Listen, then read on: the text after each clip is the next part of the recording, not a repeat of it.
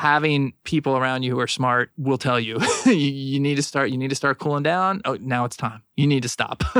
Because on my own, I didn't get there.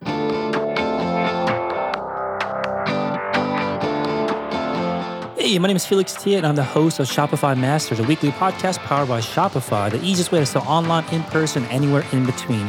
Each week, we invite entrepreneurs like you to share what they've learned growing successful e-commerce businesses.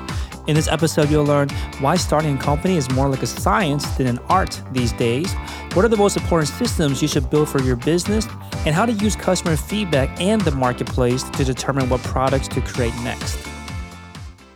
Before the show, I wanted to chat about Exchange Marketplace. It's Shopify's marketplace to buy and sell businesses. In addition to browsing businesses that are up for sale, you can now gift a business to an aspiring entrepreneur in your life for as little as $50. Visit exchangemarketplace.com/categories/gift-a-business for more information, or you can go to the show notes to get the link as well. Today, I'm joined by John Cascarano from Beast. Beast creates grooming and personal care products for you and other beasts of all kinds to smell, feel, and experience, and was started in 2015 and based out of Nashville, Tennessee. Welcome, John. Thanks for having me.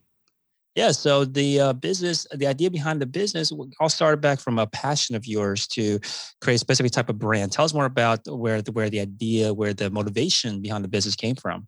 Yeah, sometimes I say it came from early middle age, but it kind of came from a combination of things. I mean, I was working in my prior business, which was personal care products more for women, and this goes back over a decade now. And at the time, I just saw guys starting to become more interested in grooming and personal care products. The beard trend started happening. But beyond that, guys just started kind of upping their grooming game, as we say now at Beast. But also I was kind of in my, getting into my late 30s, life, a lot of responsibility. And I was looking for a combination of things I wasn't really finding out there in the marketplace. So, something really, I say it kind of started in the shower, but just something that would just kind of wake me up, turn it up. Just kind of, and it was really kind of a hobby. I was like, all right, we got all these women's products. Let's take some of the best stuff that's happening there. And some really good stuff was happening there. And let me like crank it up. Let me like turn up the eucalyptus, turn up the peppermint, and just kind of like wake me up in the shower. And that's kind of where it started. Yeah, and this entrepreneurial journey of yours started before that. You kind of hinted at it a bit. Tell us more about that. Tell us about all of the different kind of ventures you've started in the past. Yeah. I mean, I don't know, when I was a little kid, something happened, and I always had kind of this anxiousness to do something different. And I go back to elementary school. My friend and I, we made little bracelets and would sell them to other kids. And we set up a little booth and would sell them at a fair. We sold them to parents. So that was the first venture, little yarn bracelets.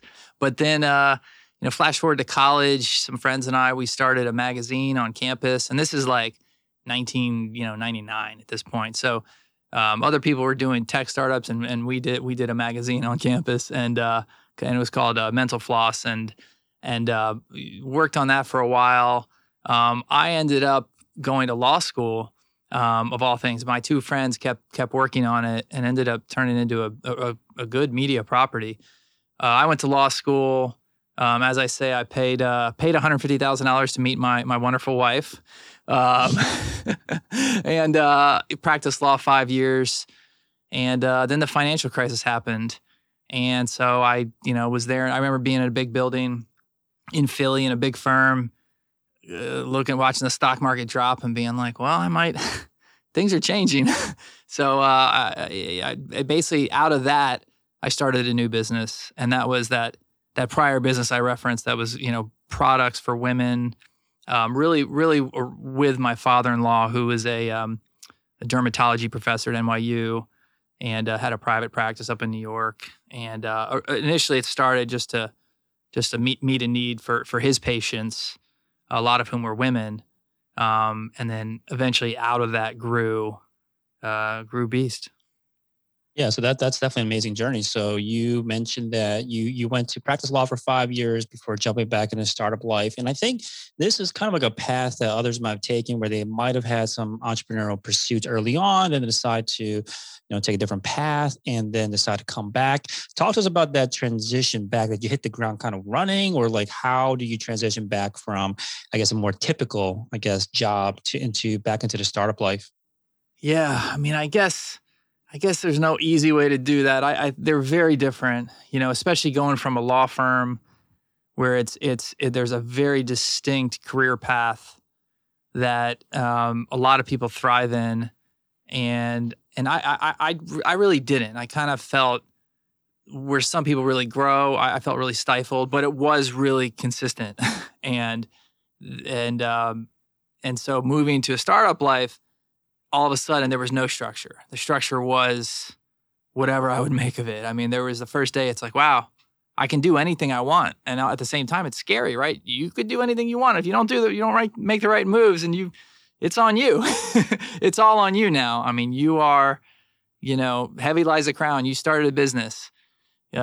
Congratulations, and best of luck, So I think you really have to know yourself.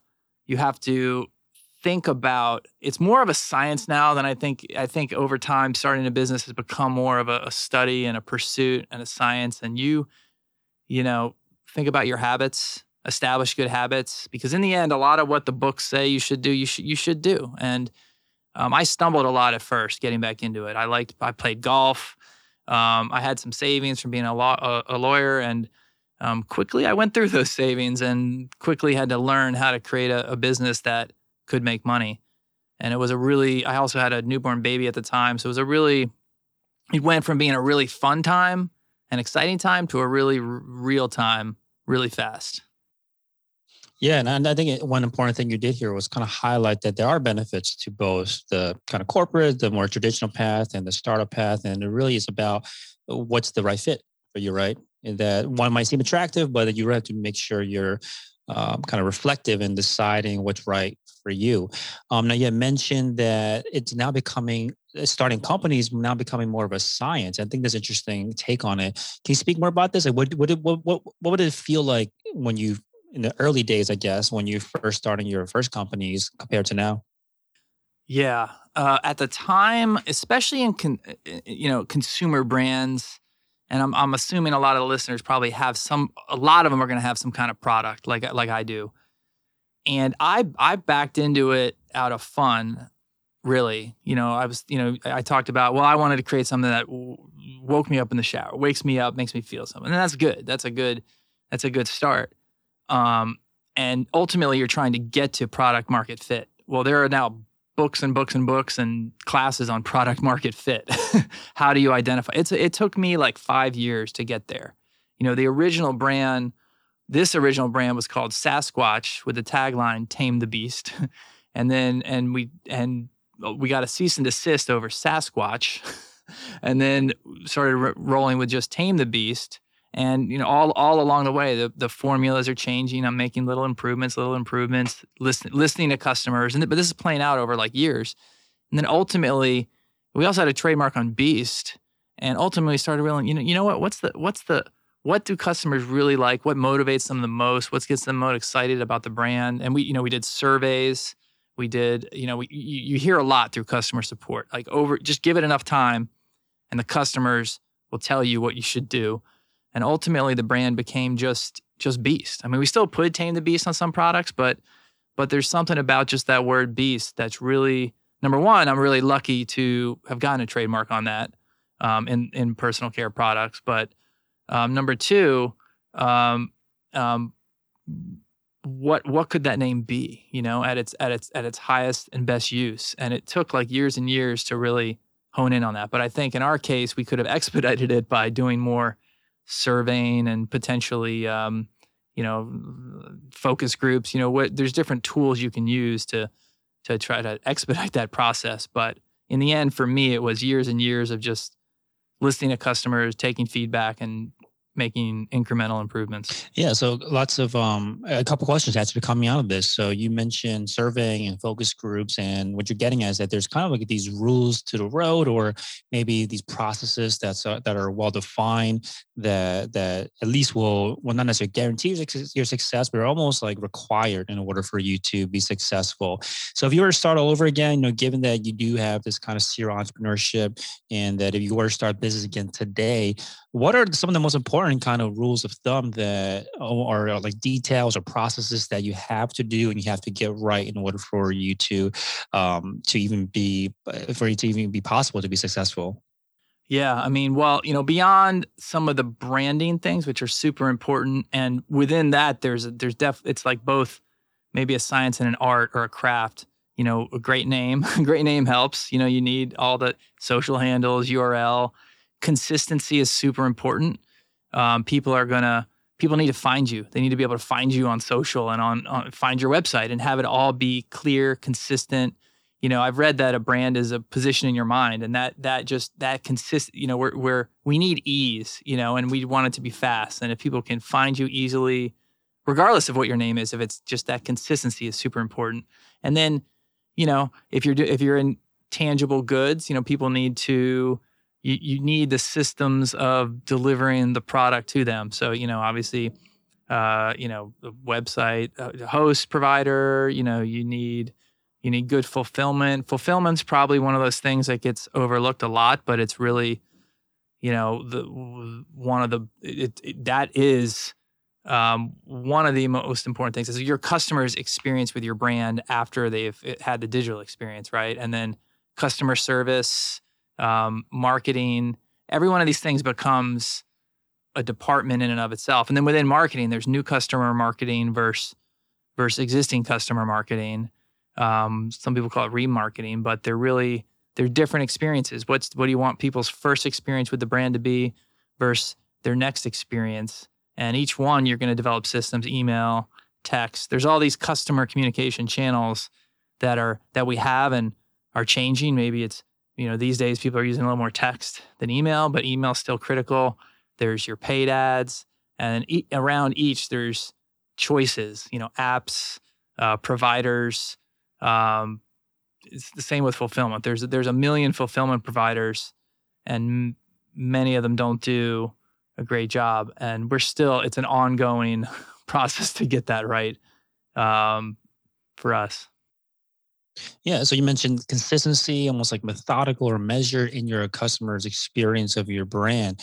Now, how do you make sure that this happens, that you are being consistent? I think when you're just you yourself and you're starting a business, hopefully it's easier to be consistent when it's just you. But as you scale up, you grow a team and there's just more things that are not in your immediate reach or immediate purview. How do you make sure that the brand stays consistent?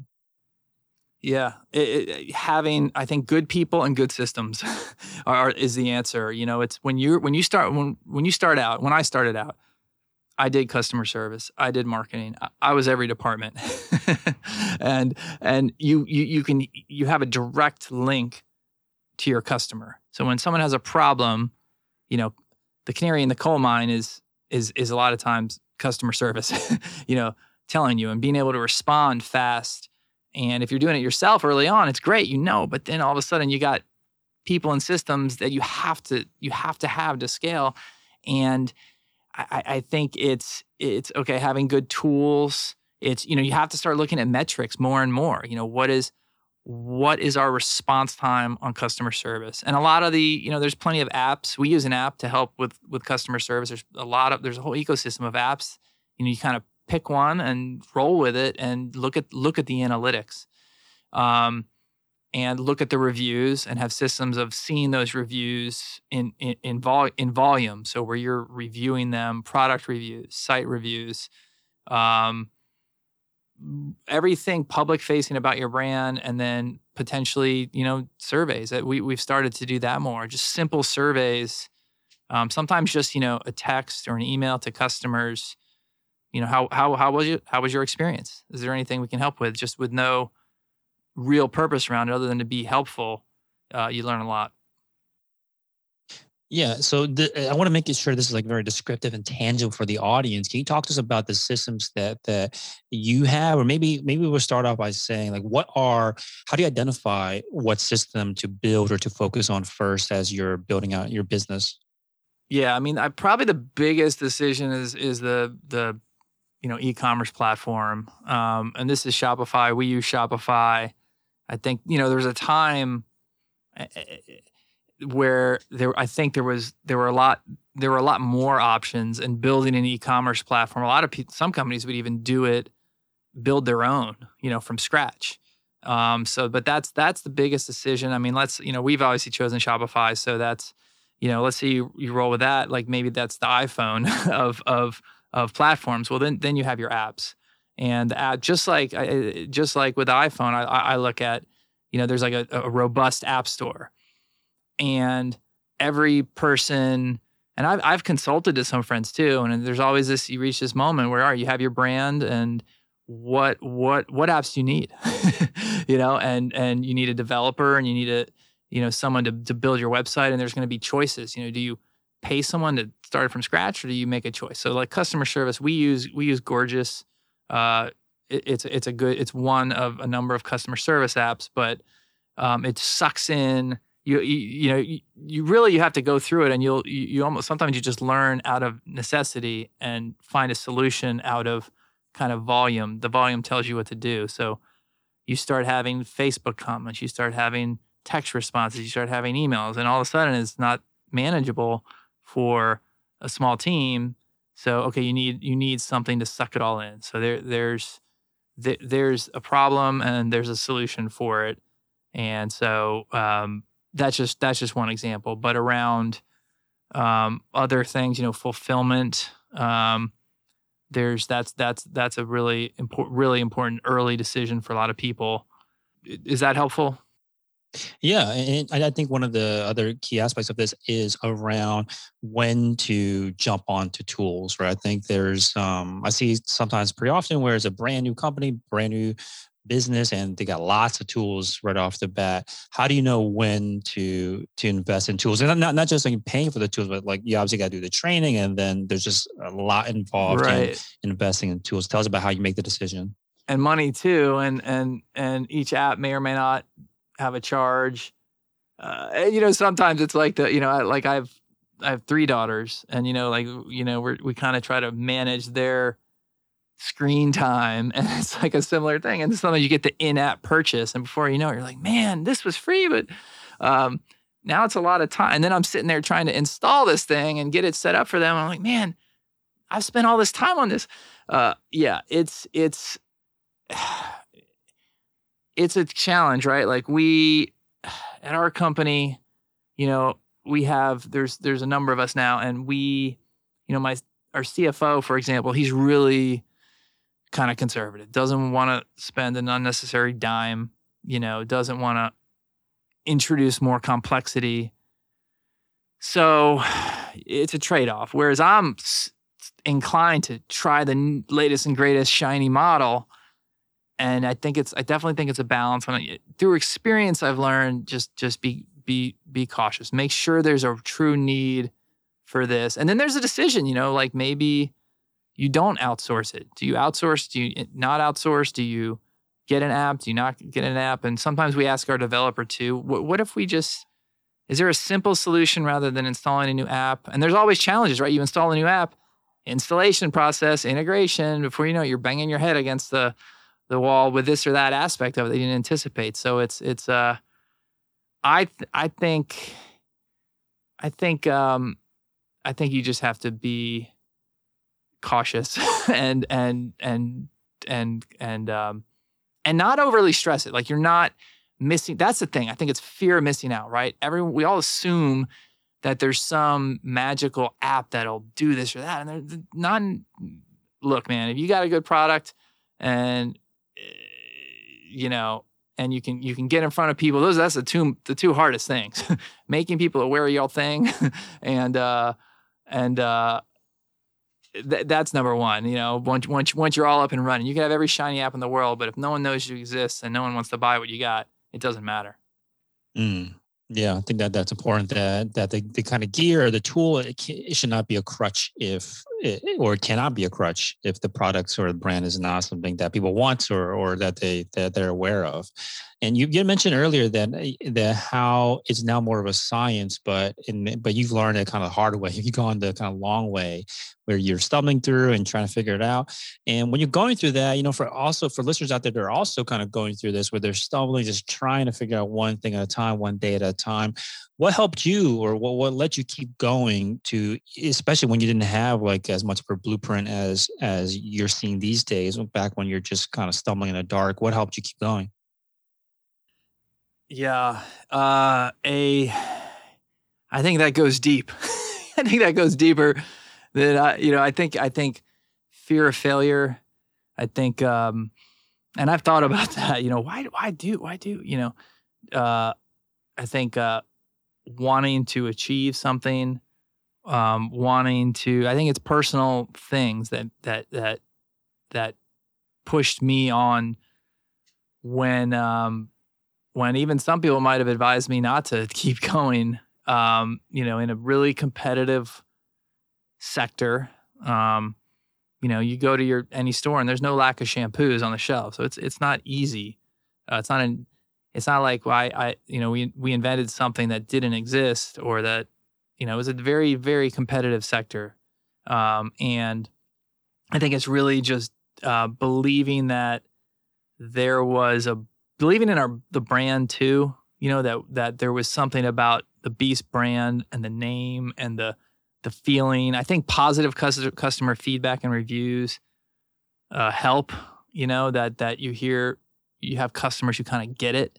What you're trying to do, and you're making them feel better. You're improving their life just a little bit. They go in the shower and they have a more elevated shower experience in our case, and that feels good. And that's having some kind of purpose beyond. And then over time, the brand's evolved some too to incorporate an eco-friendly side too. Like, growing up, I grew up in South Florida, and I spent a lot of time at the beach snorkeling. I was like a little beach rat, and there were coral reefs there that aren't there now. Just straight. It's not that they bleach. They bleach. They're gone. There's sand, and so trying to incorporate something that made me kind of sad to something positive with what I was doing, I think that helped too. So having a purpose to what you're doing beyond just the making of money.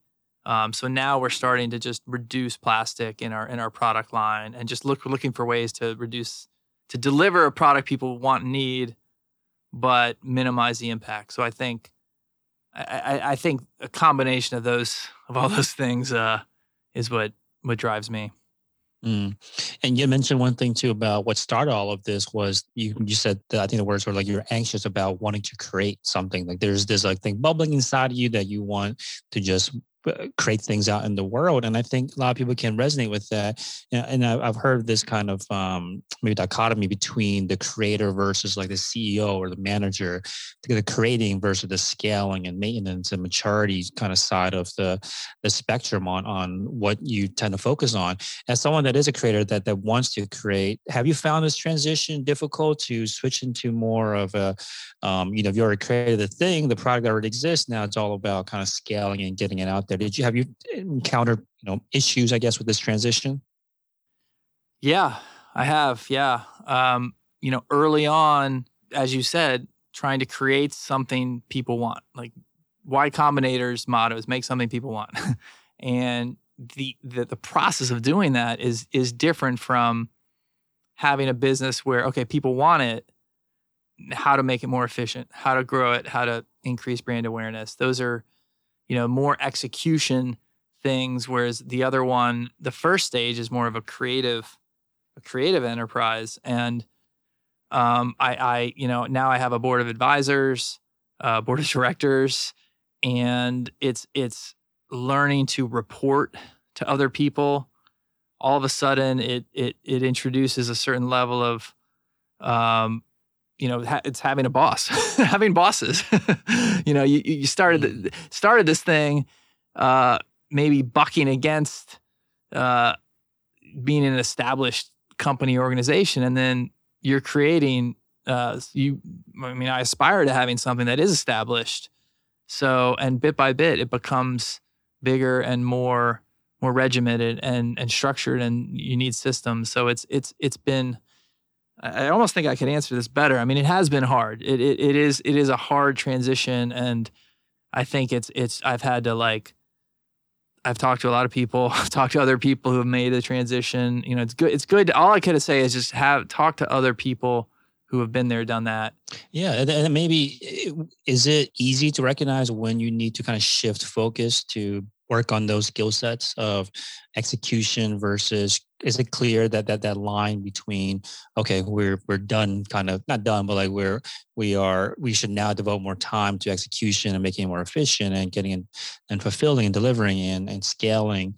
Is it clear when that time needs to happen? I would say a lot of people, and myself included, I felt, okay, I'll speak from my experience. I overcreated, right? I created too many products. And you get into a certain mindset of creating, and we created some really cool stuff. Like one of our most recent products is a great product, Beast Gold Wash. You know, here we have the Olympics coming up. We've got an Olympian on Team B. She owns shares in the company. She's going to be in the Olympics. Kelly O'Hara on the U.S. women's soccer team. But I think there's also a real argument that maybe we shouldn't have created Beast Gold, only because we have, from an efficiency standpoint and a scalability and all these business lessons, I had people telling me, stop, you need to stop creating. This is, look at the business, look at the dollars and cents. Don't run out of money. You run out of money, game over. And profit does matter. And I think I overcreated. I knew it was time to stop because I had people tell me, you got to stop. Smart people, finance guys saying, listen, you got to stop. You got to shift. And having people around you who are smart will tell you, you need to start, cooling down. Oh, now it's time. You need to stop. Because on my own, I didn't get there. And I mean, this kind of attitude, I feel like I'm surprised that it's coming up now and didn't just kind of end the journey earlier for you if the focus is on if you're so prone to overcreation. Like, what was happening in the early days? Yeah. I mean, it nearly... this brand originated on Amazon. So on Amazon, I think it's interesting. Like, you look at a lot of brands that launch, I would say maybe more cleanly on their own website. Maybe they only have 3 SKUs. Maybe they only have 5 SKUs. Maybe they only have 1 SKU, right? But on Amazon, ironically, it fed my urge to create and kind of fill holes on Amazon. Oh, there's nobody doing something quite like this. Let me launch that. You're right. It nearly ended the journey. That mentality definitely. I did have a marketplace for the things, but not everything's sold. And so, okay, so let's create. If we do this, it'll sell. But I definitely nearly ran out of money a number of times. And I think for me, and hopefully people that are listening will avoid that. We'll find a way to do it. The more methodical approach that we're taking now is now we have customers telling us what they really want. We can listen and we know what to make next. We plan more in advance, have a budget, kind of be more responsible, and then kind of focus the creativity around a specific project. That's a much smarter approach. But and yet I see so many friends with businesses and they just like create. And so you need to be self-aware of that and have good people around you that will rein that in. Yeah, like maybe there are pockets of creativity that you can express by going deep onto like a product, or I've heard people saying that you get creative with many things along the kind of supply chain that's not just about new SKUs, right? I heard a great quote that some created when we went to go do a commercial. He said, I heard, "Go give me the freedom of a well-defined creative brief," and I thought that was a great phrase. Is like, you know what? There is something liberating in knowing. We are creating around this. Here's the box we're playing in. Let's do that. Yeah, there's a kind of a speed element to that too, right? When you know the boundaries, or you're kind of protected by the boundaries, you can move faster and maybe try more things within those boundaries. Yeah. Now you mentioned that these days your product development begins with the customers telling you what they want. Tell us about that. You know, I imagine you're getting tons of emails, tons of feedback. How do you decide which ones are actually kind of worth pursuing more? Yeah. I think it's a combination of listening to the customers and looking at the marketplace. You reach a certain size, people start replying to your emails, and I would say anyone here, we'll almost give people free stuff just for feedback. I mean, just that it's so invaluable. People who, especially the people who, I would say this, like not all feedback is created equal, right? Like, so the customers who maybe they clearly know the product line, they've tried a lot of stuff, and then have that they write something thoughtful. That's where you kind of, and you hear that from multiple customers, and you're like, okay, yeah, there's something there. And then you go back out and look at the marketplace and say, yeah, there is a need for this product next, and this makes a lot of sense. And then you have to look at the R&D side too, like how hard is it going to be to make it? How long will it take? What will it cost? So I think it's kind of a give and take in that way. Hey, real quick, if you're enjoying the show, please leave us a review on iTunes to let us know what you think or what you'd like to hear more of. Now, let's get back to the interview. That makes sense. Now, you mentioned that you look at the customer feedback and the marketplace together. Can you tell us more about that, or give an example of how you use those two together to decide if it's worth product creation? Yeah. So now there are a lot of beard oils on the market. That's one example. There was a time where there weren't many at all. Now the oils were out there, like something like argan oil or jojoba oil. Those are great oils for hair, head hair or beard hair. They're very kind of smoothing. Women knew this before guys, and then the beard trend happened. But now there's like a ton of beard oils out there, and so it's like, well, yeah, we've definitely had people ask for maybe different varieties of beard oils, but is it worth investing much more into? Is it core to our product line now? Where's the trend going? Kind of analyze like how much. I mean, it's the business side really. You kind of have to balance the customer request with the business you're in, and that's one example. There's one or two other examples on the pod I'm going to save, but for me, because we've definitely had products that we know is like the next great product to make. There's stuff happening in maybe other sectors, maybe like we've actually kind of moved toward being more of a unisex brand, and we have some unisex offerings, and it's kind of, so now we started as a men's brand, but we've kind of moved men's to unisex. And I think there's some products that are in the women's area that are really, I think both women want them cheaper. There's sometimes what's called like a pink tax. There's articles on it out there where women will actually buy a product from a unisex or men's brand just because it's cheaper, because they know it's the same damn ingredients, and there's just this premium being charged. It's incredible like that. And so I think there's an overlap of what the customer is telling us, and like for skincare, for guys, that women want cheaper too, where there's kind of a market opportunity, and our customer base, a lot of our customers saying, hey, make something like this. That makes sense. And speaking of the move towards more of a unisex brand, you had that experience with your previous company, Lock & Main, and you mentioned that I don't think you had much experience in this field, right? How did you even get started when you're entering into a field or category that you're not a customer, you're not an end user, and you might not have that much experience behind? Like, how do you even approach an industry like that? Yeah, with dumb optimism, I think being bold, being just wanting to learn. I think just kind of searching for opportunity. Sometimes that's all it takes. You're just looking for opportunity. You're hearing, and you kind of dive into something. And I definitely dive into the pool first, whereas other people might check how deep the water is. I'll just go in, and that's what happened. I just kind of jumped in, and for better or worse, and we carry that Lock and Main. We carried other people's products to start, so we were a pure retailer, curator of specific things that to start, women in New York City wanted and were having a hard time finding.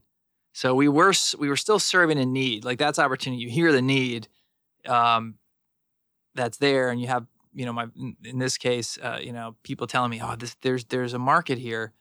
But then over time you learn the industry and it takes you in a different direction. So I started learning. I got to know some celebrity stylists. I was like, well, how'd you make it? Like you launched this brand. Like you're not a chemist. How'd you do it? And eventually just cultivating relationships led to me having a relationship with a cosmetics lab. And I think sometimes you just get, if people just, we all kind of want to see each other succeed. Even I'm really competitive, but I also really want everyone else to succeed. So that, it took some, not the first lab, but maybe like the third or fourth lab, they picked up on that and they started working with me, even though I wasn't paying them anything or didn't have a lot of money, just because in part their business is that they need the next latest and greatest brand, but they also I think just wanted to see an entrepreneur succeed. And then same with the formulation, like we're bringing in a dermatologist to help advise me, and it kind of went bit by bit like that, just out of my prior company until I was like, okay, I think I have a unique brand here that people might want to buy. Mm-hmm. And one other thing that you moved into next, especially when you were starting Beast, was into becoming an e-commerce director at a women's apparel and accessories retailer company called Able. And you mentioned that you helped triple the company's online revenue in 12 months. Tell us more about that. Like, what were you doing? How were you able to triple the revenue in just 12 months? Yeah. So at that point in time, I had sold Lock and Main. I sold that business. Beast existed, but was still, let's say, getting off the ground. I wasn't 100% sure how big it was going to be, and that I had really cracked it with that brand. And just a friend introduced me to the CEO of Able. And their website's livefashionable or livefashionable.com. And I just fell in for their mission. They are, I believe, the first Tennessee B Corp. But at the time they were doing nearly $1 million in revenue organically, just off people, word of mouth. They're a national company, just off people talking about them and sharing them. And their website was having like 20-second load times. They had kind of a legacy WooCommerce site. And I just was like, if you guys just sped up the site, improved it some, and launched a little marketing around this mission, I think this could grow really fast. And this is, Facebook ads pre iOS changes this year. It was a little different world, but it was really I just saw simple things they could do, and they had a beautiful message too. Their statement was, beautiful products by women who have overcome, and that with a product image on a faster website with some good digital ads, they grew quickly. And their mission is to create jobs for women. It's a combined mission, like many B Corps. It's to make a profit like any company, but also fulfill this social purpose. And I guess the other thing too is I walked in the office the first day, and this woman gave me a hug, and she had a whole history. She had been recovered from addiction, and she was just so. I just remember that day walking in, I was like, all right, this feels good. Mm-hmm. Yeah, so a brand their company had a great story, great mission, and you stepped in and just removed a lot of that friction that people were experiencing when they wanted to buy, right, from the website. Yeah. So a lot of that is like I'm sure you carried over once you started Beast. What else have you done to that you feel like has had the biggest changes in terms of growing the brand, in terms of getting people to be aware of it, to give it a shot, give it a try? What has worked for you guys? Yeah, so the Beast brand, is similar to Able. You have to. There's no magic. I think there was maybe a small period where it's like, hey, Facebook ads are these magical things. And they kind of were for a period. But then I think a lot of people saw there is a limit. And then the secret got out. And like any marketplace, prices go up and things change. So I as always, I think you have to, I've heard this, 360-degree approach to marketing. But for us, we've spent a lot of time creating content ourselves. If you go to our YouTube channel or our Instagram account, like we have a lot of images and videos going on, and that I think perhaps video is something I'd point to, creating. And there's again, it's like that whole conversation about don't overcreate, be careful overcreating, make sure you're not like just spewing stuff out there, but the right video with the right selling points of what's different about your product or service and brand, and can go a long way. And then just sharing it organically, and of course testing it in ads, in paid ads, and just measuring conversions. But for us, yeah, we've created a lot of the videos ourselves, and we've kind of dialed in on that process some. Where a lot of times, I'll start the script, I'll write the first script, maybe in the shower, the idea comes, get out of the shower, go write it down, and then put it through a process where don't send it to the team, sleep on that video, make sure it's good. Because a lot of times, a lot of ideas we have, in the light of day, you're like, it's not a good idea. So, but for us, I'd say good, concise video content on brand. And again, now not to over push our YouTube channel, but we spent a lot of time there, and you can see some of the youtube.com/tamethebeast, and you can see some of our hits, some of our misses. But that's for us, that's been a good area to focus. Yeah, talk to us about the angle then behind the videos that you're creating. Is it do you try to focus on making sure that the product is the center of attention, or like is there some kind of storyline that you try to do? Like, how do you decide what's the right balance when you're creating videos specifically for YouTube? Yeah, so I look at video and image assets and all of it as part of, again, you launch and create a new product, you're going to need all the assets to go with it. So once you make that product decision to create, there's a lot of work that naturally follows. And so new product, new collection, why did you launch that product? Why did we launch that product? What are the selling points? People have low attention spans, 3 seconds, 6 seconds, 8 seconds, somewhere in there. Differs a little by generation, but it's short. No matter, we're hyper smart at reviewing media. So you got to get to the point. You got to get to it quick, and you have to really filter through. Well, what's really different about this product? What do people really want? And look at other people's commercials in the area. What are they like? We look at Old Spice. Not to plug. I hate plugging another brand, but hey, they revived a kind of a legacy grandfather brand, and how they do it. What are they touching on the commercials? And how, what can we learn from that for us? So I think there's a lot to an effective commercial. And like, for instance, one of our products is the Extreme Yawp. It was actually the first product where I thought we had something. It was the Extreme Yawp beard, hair, and body wash. And we're like, well, what's unique about this? Well, it's the feel, right? Beast, you put Beast on a bottle. What are people's expectations? And over time, I learned, you expect something. You want to feel something. You want to smell something. That's what it's about. Beast is an experience. So we said, okay, what's unique about this? All right, so we came up with some great copy for it, and I think that's one of the top videos on our YouTube channel. But it's, there's this like husky voice, and it's extreme yacht beard, hair, and body wash with an exhilarating eucalyptus tingle.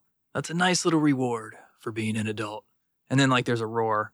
And the other thing I'd say is think about a jingle too. Actually, someone from P&G, Procter & Gamble, early on told me, come up with a jingle, because Interesting. So for us right now, it's our roar. We throw just a beast roaring, which is actually a combination of an elephant.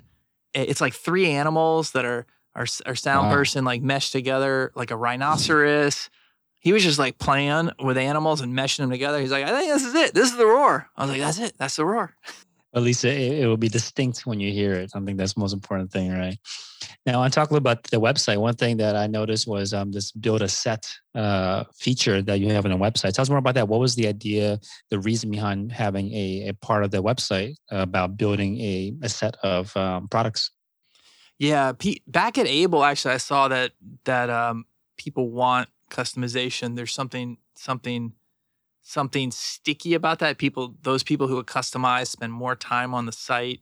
There was even data saying, like looking at different customer cohorts, that they were more loyal customers the more you kind of dig in with a brand. So, and for us, we want to get people. Part of the mission too that kind of drives us now is just, okay, reducing plastic. Okay, how do we do that? Okay, more reusable bottles. Okay, well, bottle refill. We got to get people to kind of change their habits incrementally, and we want to capitalize on some of the other data around customers and loyalty and all that. So it's okay. That's kind of where it came from. But also it's just about trying to make it easy. And again, like you use the phrase reducing friction. Like I think that's a lot of it too. The more friction we can take out of, because people come to the product line and it's like, it's a full product line: shampoo, conditioner, soap, lotions, shaving products. Well, darn, where do I get started?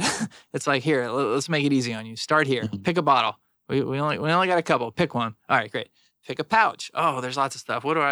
So you just pick one, and then boom. It's trying to make it kind of a 3-step process of getting people to kind of get into the product line easily, and incrementally change their habits.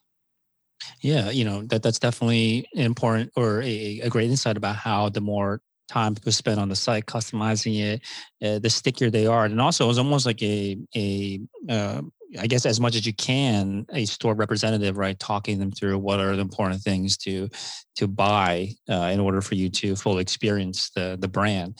Are there any other parts of the website that maybe surprise you that have had a big either impact on conversions or that people spend a lot of time on?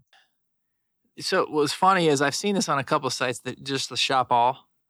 that's often one of the highest converting pages, just where it's like people just want to kind of see and scroll. And it sounds silly, right? Shop all. You just give, what? They can just kind of see the whole thing and scroll down. That, and I think we definitely see people later, maybe in their life cycle of purchasing, start visiting like sustainability pages or about the brand pages. Also having the quiz page. I don't know why I didn't think of that.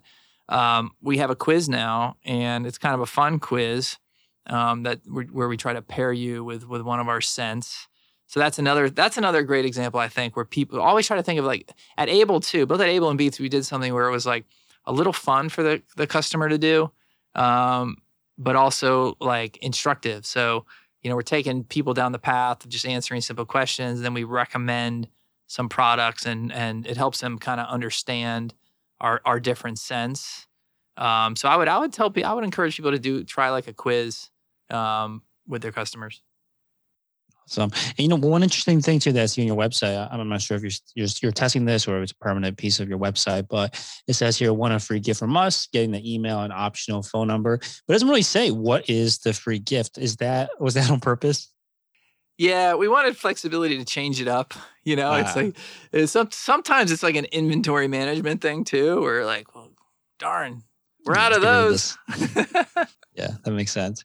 Now, you mentioned earlier that you use an app like Gorgias for customer service. Are there any other apps that you use that you can recommend that you use to run the website or run the business that you recommend? Yeah. Well, so going back to our app discussion earlier, there's, product reviews is a thing, right? And early on, you may not want to invest a lot of money in product reviews, but at some point you start realizing, like, look, we need to feed these reviews into Google. We need to maybe syndicate them to other places. So a good product review app, we maybe want functionality like sharing reviews so customers can easily share their review. So Yotpo reviews to us was a good one. And we're kind of like now all in on Yotpo a little. We've got Yotpo Loyalty. We've got Yotpo reviews, and we've tested some with Yotpo SMS. So we kind of went all in around the Yotpo ones. But then also there's one, Data Feed Watch, just a feed generator, because you need that one. That one's more affordable. It just allows you to generate a feed that you can spit into Google or Facebook or Pinterest. There's other marketing channels, Bing, where you might need to generate a product feed early on. That's a useful one too. And Octane is a good one too for marketing. So that's like, I would say Klaviyo for email. I think Klaviyo's emerged as one of the top email ones. So, but Octane's kind of like email and text, but for Facebook Messenger. And that's kind of the problem that Octane solves. And I think that's a good one for people to look at. Awesome. So getbeast.com is the website. And I'll leave you this last question. What do you think is the area, what is the project that you want to focus the most time on over the next year? It's going to sound silly, but fulfillment. And here's an offer. If you're listening to the podcast and you go place an order on our site, use code, I'm going to drop a code reference here. Use code BEASTBOSS. Okay, code BEASTBOSS, because you're the boss of me, the beast, or your own self as the beast. I don't know, but that'll give you 20% off. But if you then get the items and email me and tell me about your fulfillment experience, I'll send you another free thing. Like I'll look at what you ordered and pick something else from our product line and send it to you. So just email me at john@getbeast. I can't even speak now. Getbeast.com. So buy something, use code BEASTBOSS, save 20%, get the products, email me, just give me feedback, simple feedback on fulfillment, the unboxing that, and I'll send you something extra free. It's no joke. You are very serious about your fulfillment. So I appreciate the discount code for the audience. And I'm sure people will take you up on that offer, and excited to hear what kind of findings you get out of this experiment. So again, getbeast.com is a website. Thank you so much for coming on and sharing your experience, John. Thank you. Thanks for having me.